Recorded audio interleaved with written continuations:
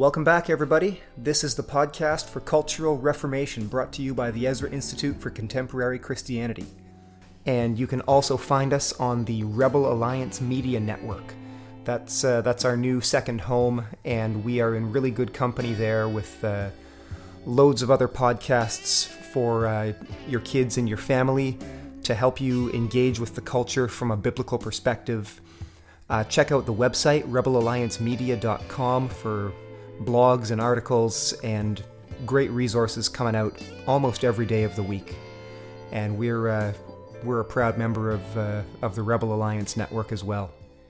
This is the podcast that wants to show you how to think through every area of life and culture from a biblical perspective, and how to bring those areas into submission to King Jesus. We are here on location at my house. I'm here with my wife. Her name's Rachel, and she's my wife. She's the of my wife of almost 10 years now, love. And we're talking today about the home as a cultural pressure point, the home as a front, the home as a front in the cultural war that we find ourselves in the midst of. And Rach has got loads of experience and done some biblical reflection on what it means to be managing the home, what a theology of the home looks like. And I thought that I would just love to bring her on and have her share some of her reflections. And I'm glad that you're here, love. Thanks for having me. So this is the podcast for Cultural Reformation. We've been talking about cultural pressure points, and I think what a lot of people would be curious to hear about right out of the gate is, why is the home a cultural pressure point? What is it?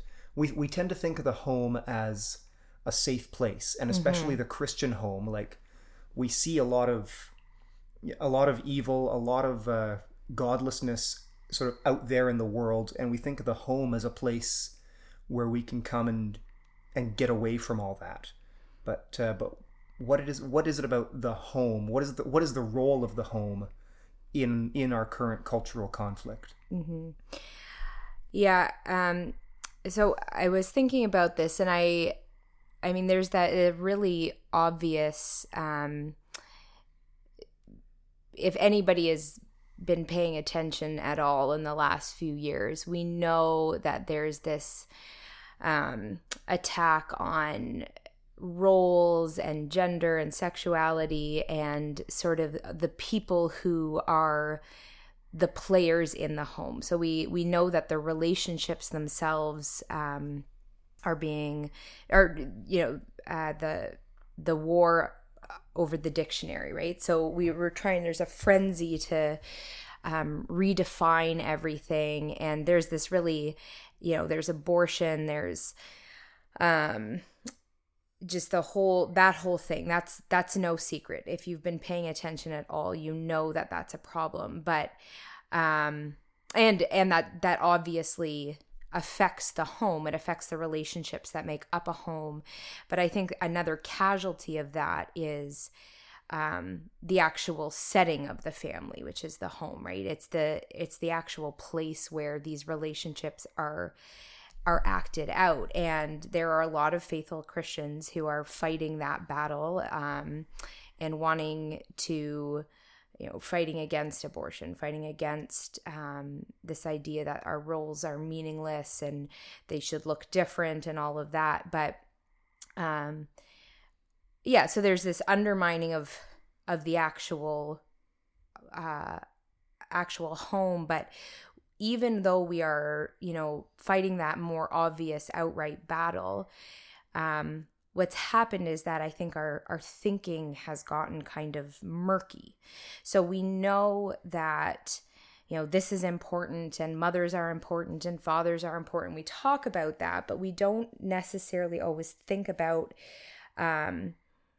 maybe we've been more influenced than we realized by the thinking. So when the relationships are under attack and there's a lot of confusion, we stop paying attention about the strategic importance of the home. So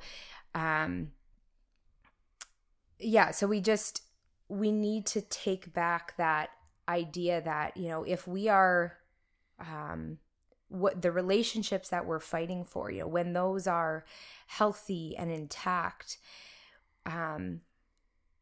the potential, if you've got a healthy marriage where everybody in the home knows what their role is and is living in that, and the children are secure in that, and there are children in the home, then you've got the potential that it's not just a place where we sleep and heat up food and wash our clothes. There's the potential for so much more than just Come here and sit. Hi, Simon. Come and sit here and be quiet, okay? Mommy's talking. Yeah. So if you've got a home where people are secure, then we have the potential for our homes to be so much more than just a place where we take care of those necessities, right? So we have the potential for this to be a training ground, for it to be a place of rest and comfort and encouragement to the saints. It's a place where we get to work out our faith before going out into the real world. We have a chance to run plays before going out and actually doing the thing. It's the huddle. It's the place where we actually apply the sermons in real life. So I listened recently to Joel Beakey talking about disciplining ourselves and our children in church. So some of us probably pray before we go to church. Maybe we're even praying for our pastor during the week.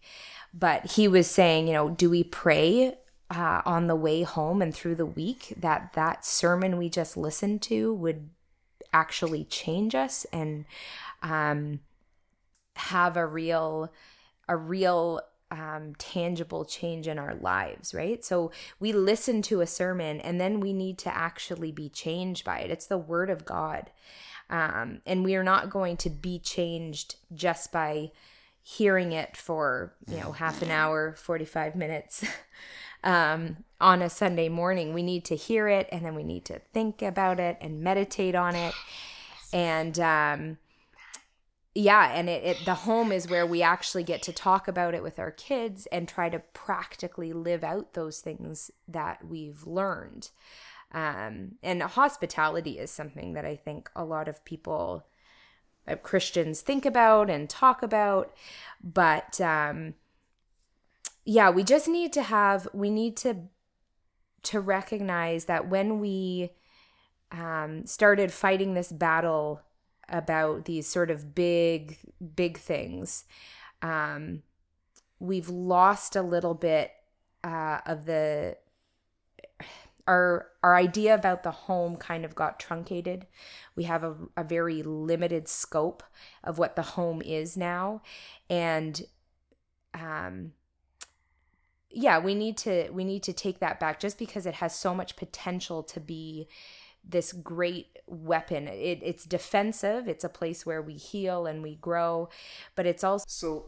If I understand you, you're saying that the Christian home, we've basically been able to keep the big objects in sight, but we've absorbed some of the world's thinking about what the home is and how it should operate. What makes you say that? Where do we see that? Yeah, I think the whole question of worldly thinking obviously affects every area. When we think about our homes, though, I think that worldly thinking, so thinking of, you know, we've really bought into the whole self-care thing, and just the language of this is how I am. I'm an introvert. I'm an extrovert. I'm this personality type, or I'm a second born, or we've kind of swallowed Libra. this. Yeah. What's the Enneagram? Are they numbers? I don't, whatever it is. Don't know. Yeah, but that whole idea, the identity thing, you know, this whole question of identity obviously impacts, you know, gender roles and sexuality.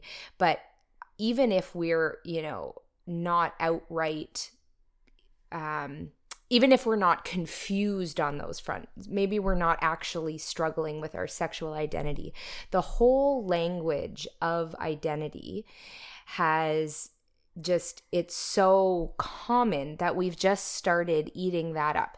So, you know, in the self-care thing, we hear it constantly, and especially women, it's everywhere. It's in the grocery store. Driving to the center, you pass a fire station that had a sign a couple months ago that said, "Embrace the beautiful mess that you are." Like the fire station. Oh man. You know, like it's everywhere. Not a message I want to hear from my fire station. No. And like it's in the grocery store. It's everywhere. If you go on Instagram at all, if you go on Twitter, if you go on Facebook, there are so many beautiful florals with ridiculous things about giving, you know, loving yourself and giving yourself rest. And we see it so much, and it's said so often, and who am I and how I am and how I was born, that we just can't help wondering, am I giving myself enough rest and love? And so we've kind of started thinking in those terms and in that language. So then we think, oh, my home needs to be this fluffy, soft cloud of comfort and peace, and it should never be difficult or awkward there. I don't want to invite people into my home if it's going to be difficult. Or, you know, for Christians, I think the idol of a good budget. You know, I don't want to do anything, take on new expensive hobbies, or, you know, have company that's going to break the David Ramsey envelope system, or, you know, like we don't want to do anything to upset, you know, and we've got to get the paint color right, and it's all got to be comfortable and safe. And that really turns into sort of a bomb shelter that keeps everybody else out.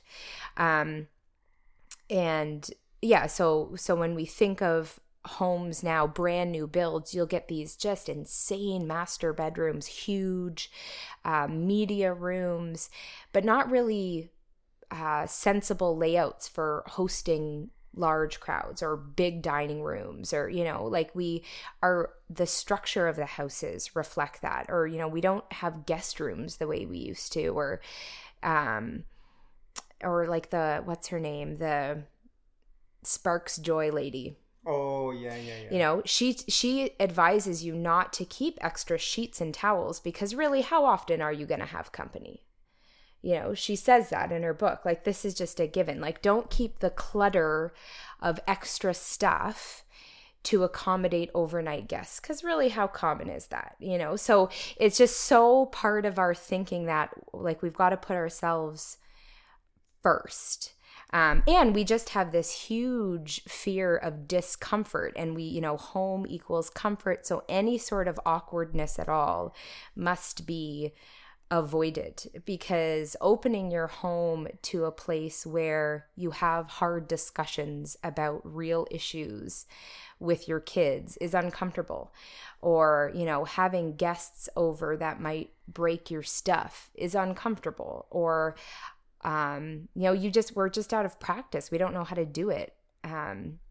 So it might be awkward. And I still find the transitions difficult, like the people coming and the people leaving part of the visits. I'm always a little awkward about that.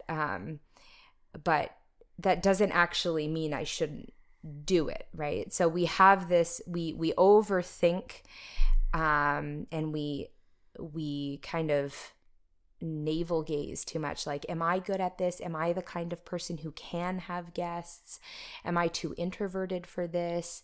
Is this too big of a sacrifice for my family? Like, we throw up a bunch of idols, and we built those idols in our heads because we just listened too much to the worldly talk, and we've read too many Instagram posts. And we've spent too much time thinking about our types. And that's really, it really does affect our immediate, the place where we spend so much of our time. Mm-hmm. Mm-hmm. So, I mean, that we're here at home, and this is a comfortable place, mm-hmm. and I'm in sweatpants, and it's you're not saying that home should be uncomfortable. No. Or I guess maybe just say more. It's like you can put sweatpants on, but that doesn't mean you can stop trying. Yeah. I guess so. If let's talk about hospitality. So what I don't know if I actually said it. What I meant to say near the beginning was that the home is not just a place for taking care of the necessities, eating, drinking, cleaning, sleeping, nor is it just a place where we do the necessities and we finally get to relax alone. And I think a lot of Christians do have, it's the place where we keep our stuff and cook our food and come in between, activities. And, so for Christians, it's, this place that we are plus hospitality. And I think it can be that plus so much more. We need to start thinking of our homes as, training for future warriors. And you mentioned that at the beginning, but say you just sort of danced by it. Say more about the home as a training ground. So the home has the potential. A healthy home has the potential to be so much more. There's so much that can come between these four walls, and there's the hospitality thing, which we should talk about, but the potential for training. So a lot of our Christian homes have kids in it, and that's awesome. And whether or not your kids spend the school hours in your home, every child is homeschooled in a sense, right? Like every parent, whether or not they think it, is a teacher. Your children imitate you whether or not you want them to. Mm-hmm, mm-hmm. And you teach them. I mean, we do explicitly teach them things like how to use the toilet, or how to use a spoon, or how to put their clothes on, or how to speak. And some they just do by imitation and observation. Most of it, I think, is that, how to respond to everything. They watch us and see how we handle spiders, and then they do that. Mm-hmm. So whether or not we're meaning to, we are our children's teachers. And as Christians, we need to recognize this and not just say, oh, that's interesting. I should, try to be a good example. Like, no, we've got a duty here to do this with excellence. Like, it's possible to do this badly, and we all know that, and we try to avoid it, but we have an opportunity. It's not just this is happening. Like, this is our chance to talk with our kids about all of this stuff, to teach them emotional control. It's not just that they're going to imitate, like they're going to imitate, but we can also explicitly talk to them about that. And so everybody who has talked to me for 5 minutes probably knows that I really love classical Christian education. And part of the reason I love it so much is that again, whether or not you're using that sort of pedagogy and method to teach your children math and reading and phonics, that idea of recognizing that your children are created beings, they are image bearers who have souls, and they have desires, and we need to, a classical education seeks to train their affections. And I mean, that's just biblical parenting, right? We have an opportunity to have conversations. It doesn't have to just be constant training, it doesn't have to be constant lecturing and discussions and those kind of things. Like, you need to have the feasts and the parties and the fun. You need to have the tangible expressions of the gospel as well, but that shouldn't stop you from also having explicit conversations about this stuff. Like, we celebrate parties because that glorifies God, our joy in feasting, God throughout the Old Testament. And, we know that we're looking forward to the marriage feast of the Lamb. We practice by our, fun Sabbath dinners and celebrating the gift of life in each person when we celebrate birthdays. We do those tangible things too.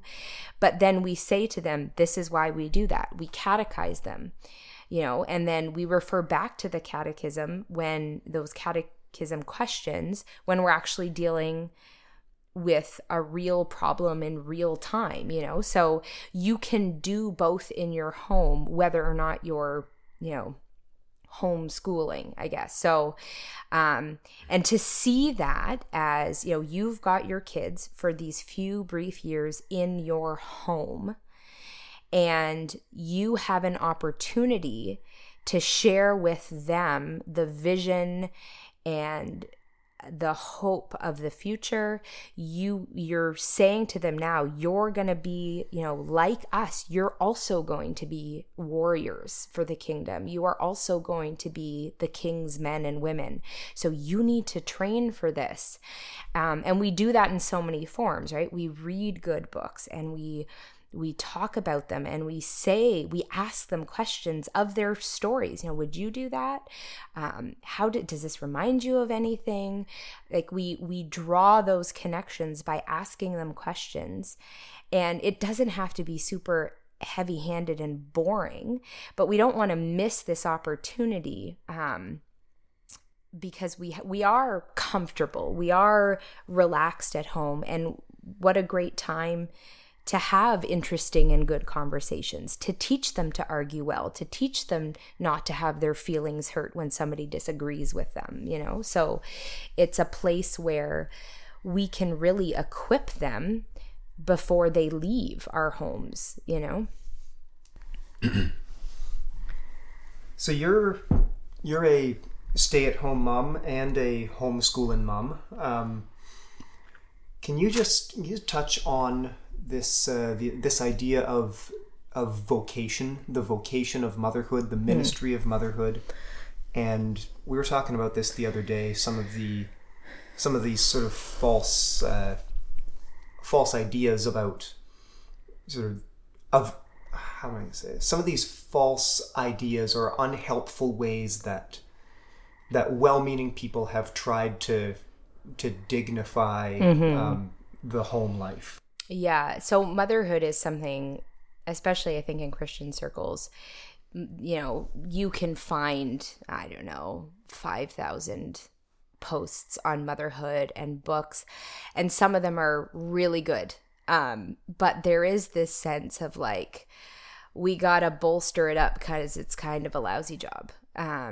Or there's also a sense of this is the ultimate calling, and this is the be all and end all of who I am and the cornerstone of my identity, and I can't possibly imagine life when my children leave the nest, and like all of these kind of things. So we have, we like to, we like ditches. We like to go to one extreme or the other, right? But I just think of, like motherhood is this intensive time, especially when your kids are little, right? And it's a lot. But it changes, and you will always be a mother, and all of those things are true. But I think, I'm just thinking of that, you see all these like, just a stay-at-home mom. No, I'm the nutrition specialist and nurse and medic and schedule coordinator. And, it gives all of these sort of corporate sounding titles to in place of the word mother. And there was a Mother's Day thing floating around Facebook a couple years ago where they set up a job interview, like a real interview, and people would, video call in for the interview, and the person would start reading the job description, and all the people who were interviewing for this job were like, whoa, that's impossible. It's so hard. And it ends with like, you should call your mom for Mother's Day because she did all that for you. And it's just, so there's this real sense of like, we've got to like, yes, call your mothers for Mother's Day. You should do that. But yeah, like we want to give all of these corporate sounding words because mother on its own is not good enough or something. Like, it sounds better to say nutritional specialist instead of the person who makes the PBJs. Like, and it's like we need to take back or we need to think of it as the person who makes the PBJs is the person who's feeding the future generations. Like, that's a good job, and you don't have to call it anything else. Like, the lady who buys the food that is a good person to be. That's a good label on its own. Like the person who wipes the noses and does the Band-Aid, like all those little tasks are kingdom work. They are glorious work, and we don't have to, like, yeah, it's funny, but like we don't have to change them for them to be worthwhile. And I think when you do that, it kind of undermines it even more in a way. Like, it makes it sound like, oh, there wasn't that much going on, but if we give it all these funny titles, then maybe she's actually doing something. But we don't need to do that. It's a good job on its own. And it's a job that, like, just as the manager of the home, it's not just the mothering that we do, right? Christian women are not just bearers of children and wipers of noses, although that's a very important part of it. Like, the manager of the home, the Proverbs 31 woman, is doing so many things. And it's kind of hilarious that it's like, are all the feminists chasing the jobs out there because actually being the manager of a home is too hard or something? Like, there's actually so much going on, that there's so much potential for what you can do in your home. It does take real skill, so I'm saying, on the one hand, don't make up these silly titles to just say, grocery shopper.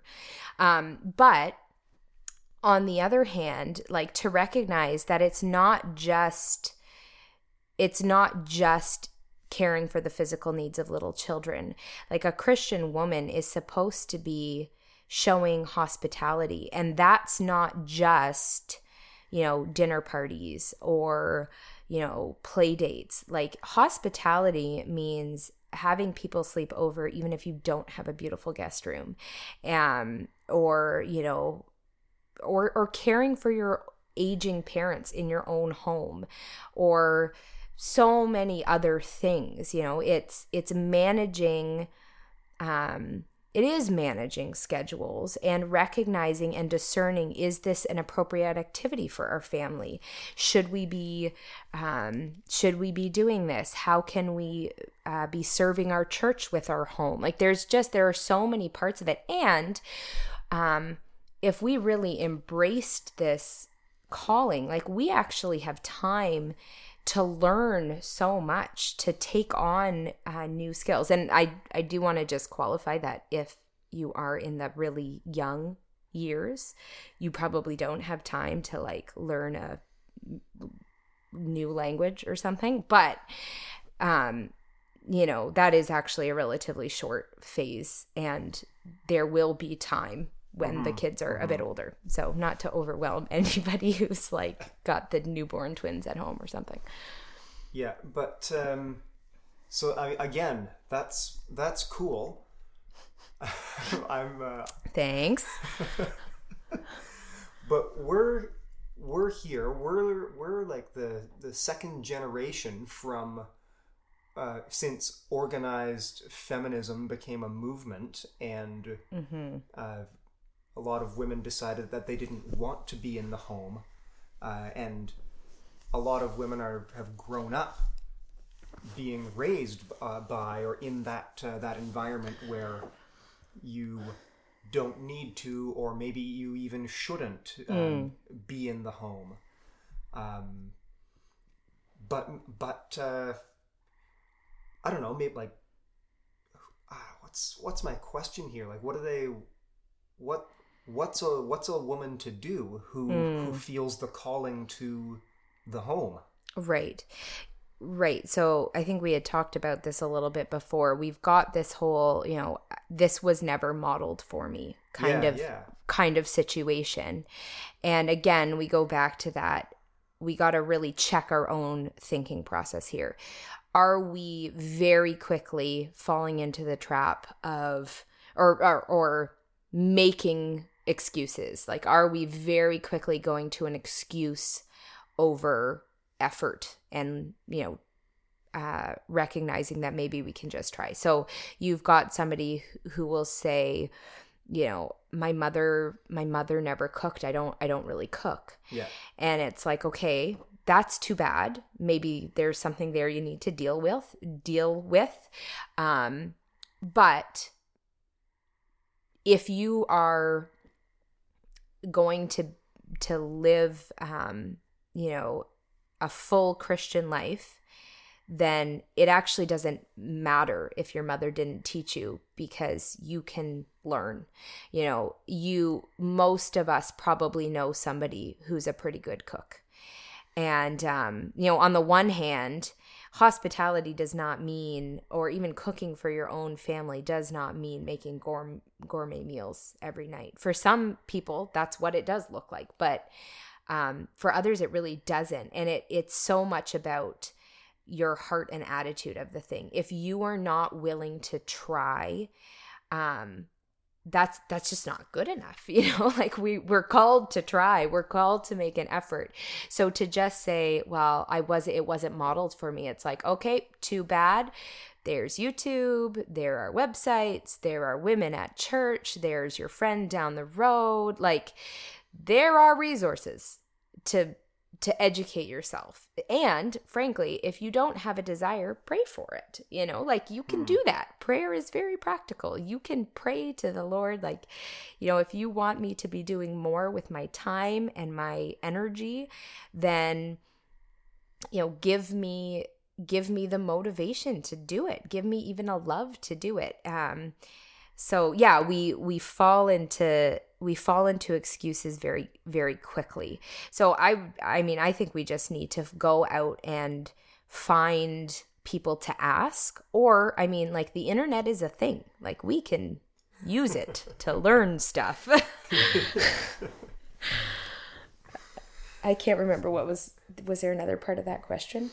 No, that was most of it. Just what's a Christian woman who. Oh yeah. Just so we need to be really honest with ourselves and our thinking, and look at what excuses we might be making. You might not, So I also, if you've talked to me at all for like 5 minutes, I like to knit. So people will look at that and say, oh, you're so talented. And it's like, well, no, actually, anybody could learn to knit. The only difference is that I had an inclination to try, like it wasn't that I have some like magical knitting gene or something. It's like I decided to try and I practiced, so these are things. And then that's not to say that everybody should knit or everybody should bake bread or everybody should learn how to perfectly cook a steak. It just means that there's a big difference between not being able to do something and not being willing to try to do something. So the other part of it then is that we need to really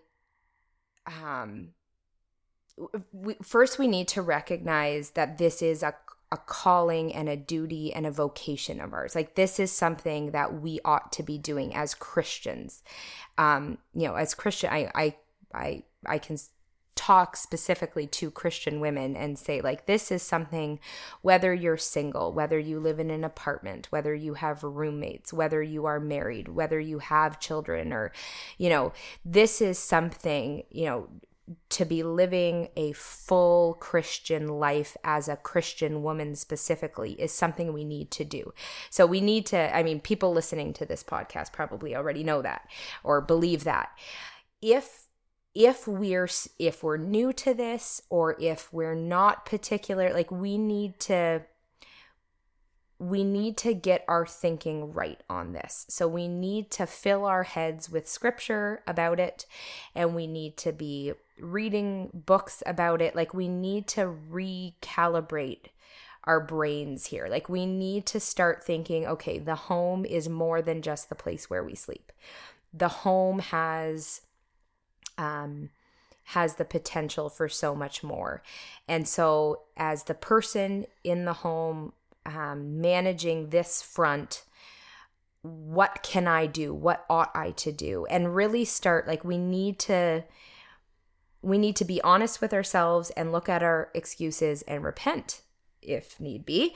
And then we need to say, okay, now I need to get my thinking right. So this is where praying and reading the Bible and asking for help and finding people to learn from is very important. And we need to do that. We need to be thoughtful women. We need to not just, listen to the sermons, listen to our husbands talk about these great theological ideas, and then, Google how do the pagans feed their babies? Or, that's maybe not a good example. Like, but just, we need to not immediately go to the world for every other thing. Like, and I do go to non-Christian websites to learn how to fold a fitted sheet sometimes. I'm really bad at it. So I didn't learn that one very well, but there are good practical ideas. Like, we can go to non-Christian websites to learn how to bake bread. I'm not saying that, but we have this divide between, okay, church, theology, all that good stuff, and then the actual practical living out of our role. And I think we need to make sure that when we're doing the practical things like feeding our babies, we have in the back of our minds constantly, to the glory of Christ. It's important, I'm just thinking about, like, parenting especially. We do not want to be going to all the websites on, 5 tips to deal with your troubled toddler that involve ignoring it until it goes away. We need to say, is this method, is this idea that I'm looking, this practical tip to manage the kids or whatever, is this really in line with scripture? We need to be discerning, and we can't ever, like, and again, this doesn't have to be this burdensome, dreary thing where, we've got to think back to like, no, we've got the Bible. It's good. We can go and search for all kinds of things out there, but we just need to be careful, and we just have to have that that in the back of our mind, like, ultimately, I'm doing this as a Christian. I'm feeding the mush to the babies as a Christian. So when I get all in a tiz, to the glory of God, right? So when I get it all in a tiz and I'm all anxious, like, do I do baby-led weaning, or do I puree all my homemade baby food, or do I buy the organic stuff from, like, we don't need to be, when we're making those decisions, we ought not to be anxious, because the Bible says not to be. And we can look at it and say, the Lord wants me to feed my children. I am not making a morally bad decision when I'm choosing to buy the baby food instead of make it myself. Like, we need to take those practical things and keep them in their right position under God in Scripture, So it's like, okay, church on Sunday, and then I'm going to get all worked up over here about the practical aspects of motherhood. So we need to we need to make sure, we need to put some effort and work into thinking, thinking properly about all of these things. Yeah, there's I think the biblical term for being willing to try is just faithfulness. Like, and then the opposite side of that, if you're not willing to try, is being unfaithful.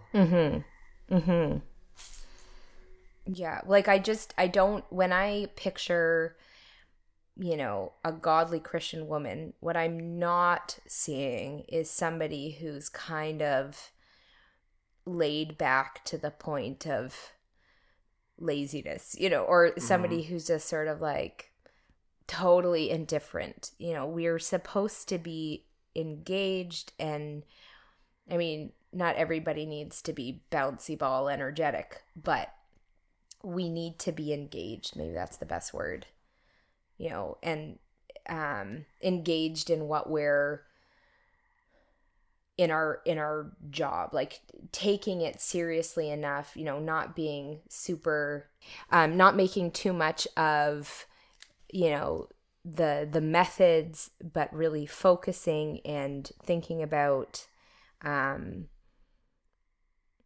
thinking about the principles that are under or over all of these things. And just we are all created differently. We all have different personalities. So, I'm not really for personality tests. I do recognize that there are different kinds of people, and that means that some of us, we all have different gifts and different temptations. So for me, I'm not particularly tempted to I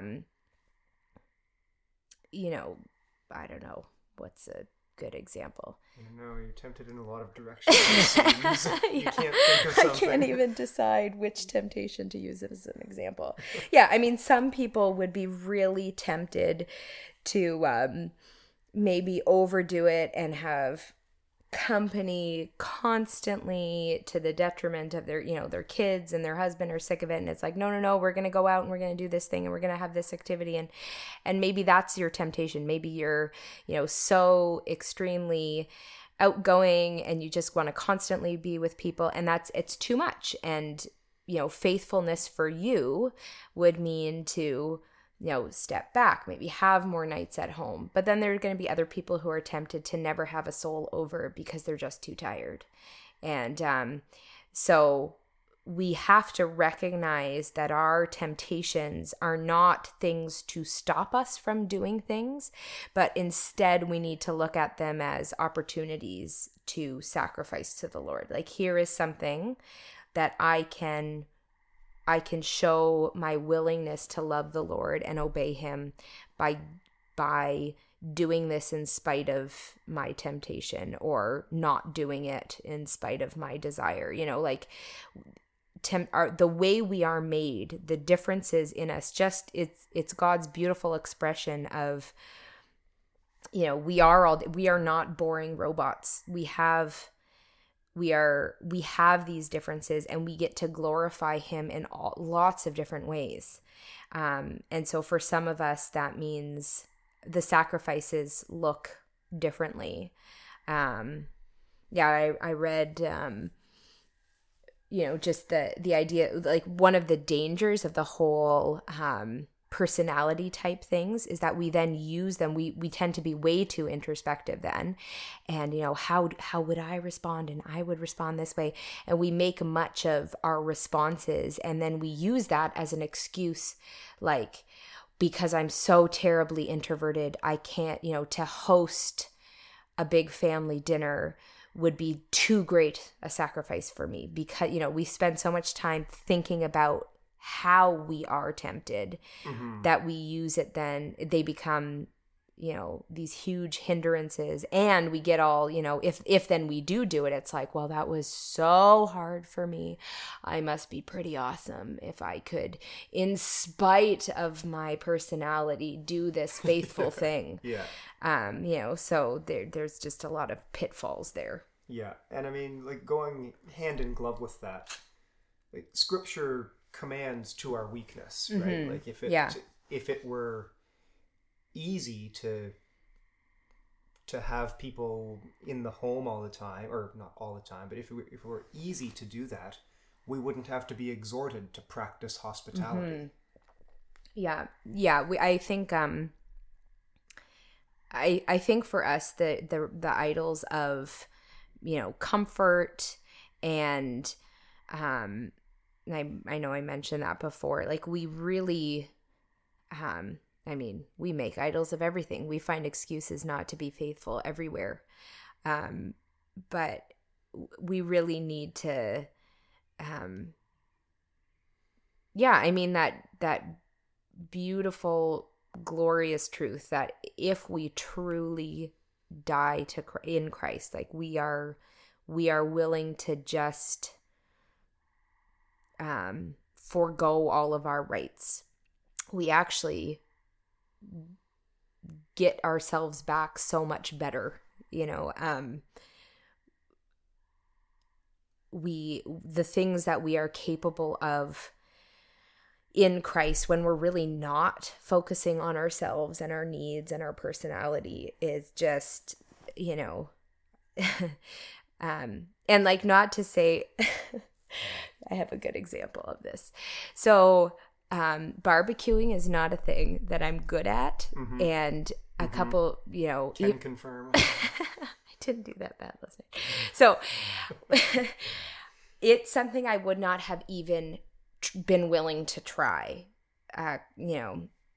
Years ago, it was like, if barbecuing is on the table, I'm not the one cooking. There's just no way. So then it started like, oh, okay, no, I need to try. And I'm willing to try for the first time, this just through this process of sanctification. So it's like, okay, I'm going to try. I'm still not that experienced at it. And then we had people over, and it's like, okay, I'm going to do the barbecuing. And I burnt it to just scorched, unedible, right as company was coming with no backup. So, like, I was willing to try, and I didn't do a good job. Like, I failed. I ruined it. No, but Ryan saved the day you saved the day. I'm talking to you. You saved the day by bringing more food. But it's just that, like, we need to be willing to try. We need to be okay with our guests showing up and us being like, sorry, I killed dinner. Like, I've ruined it. But to just laugh it off and, and then try again, not be like, well, I burned it. Never going to do that again. Barbecuing is not for me. I am, an anti-barbecue personality type. It's just not going to happen. So, and the fact is, if you're around, you're still going to be the person who barbecues. Like, if somebody else can do it, I'm going to pass that on. But I'm willing, it's just the willingness on the silly things, on the unimportant things, just a willingness to do it. Like, I used a power washer for the first time in my life, which I would not have done. I was way too scared of those things. Was it fun? It was fun. It's very satisfying. Yeah. Did you break anything with it? No. Nice. Good going. Well, Thanks a lot for doing this with me. Before we wrap up, what are some resources that Christian women who might be listening can check out if they want to learn more about sort of just the role of the home, the calling of motherhood? Yeah, I think, there's so much good stuff. I really like Rachel Jankovic. She has a couple books on motherhood from a while back, Loving the Little Years and Fit to Burst. They're really short. They're funny. The chapters are short, very easy to read, and just really encouraging, and a lot of practical stuff thrown in there. And then just recently, and I think this one is really important for us now, it's called You Who You Are and Why It Matters, on just on Christian identity, and understanding who we are in light of Christ. And, she talks about how we've gotten to this muddled thinking on self. And then Becca Merkel's Eve in Exile is so good. She goes through the history of feminism and just explains it really well, and talks you through it. And then she just, in that book, she just talks about how, like, we're kind of in shambles, that, Christian idea, or what it means to be feminine, and all of those kind of questions. Like, it's kind of all fallen apart, but we are in this opportunity, now that the kitchen got flooded and we have to tear out the floors and redo the cabinets. We don't just have to, throw back the same ugly floor laminate that we didn't really like to begin with. We have the opportunity to build it back beautifully and well, so it's not just we should go back to the 50s. The laminate is a metaphor, right? Yes, the laminate is the metaphor. Yeah, so read the book. It's really good on just just viewing this as, here is our chance to really build back up what it means to be a Christian woman, and understanding where we've come from and how we got here. I think those books are really helpful. The other one that I'm not to recommend it, with quite as much enthusiasm, but it's still really good, is The Gospel Comes with a House Key by Rosaria Butterfield. So on the topic of hospitality, just embracing, really challenging what Christian hospitality might look like. So I don't agree wholeheartedly with everything she says, but I think it's a really good book and a really challenging. And I know a lot of other women who have really benefited from reading it. So that's another good one.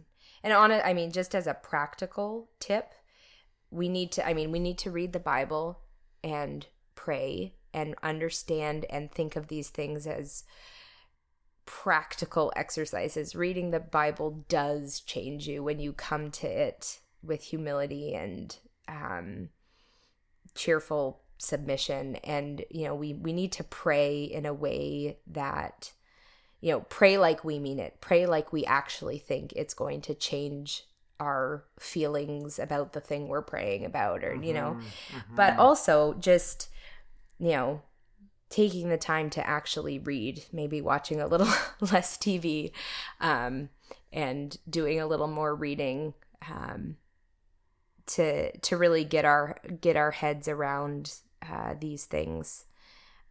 It's worthwhile. And just talking to people, anybody who is passionate about their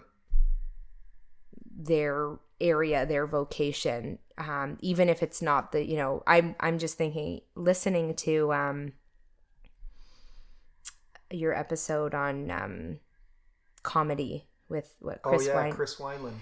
Yeah, just listening to that, like, I have no immediate plans to become a comic, but listening to him talk about it was really encouraging and inspiring, because it's like, oh, you can be a Christian in this realm. Like, I haven't thought about that, but he clearly has.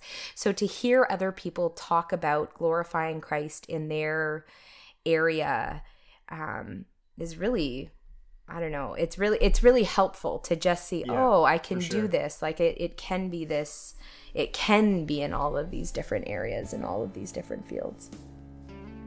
Right. So there you have it. Listen to more of the podcast. check out those books.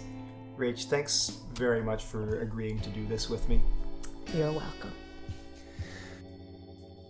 Thank you for listening. We hope you enjoyed this episode of the Podcast for Cultural Reformation, brought to you by the Ezra Institute for Contemporary Christianity. Please take a moment to like, share, and rate the podcast on social media and your favorite listening platform.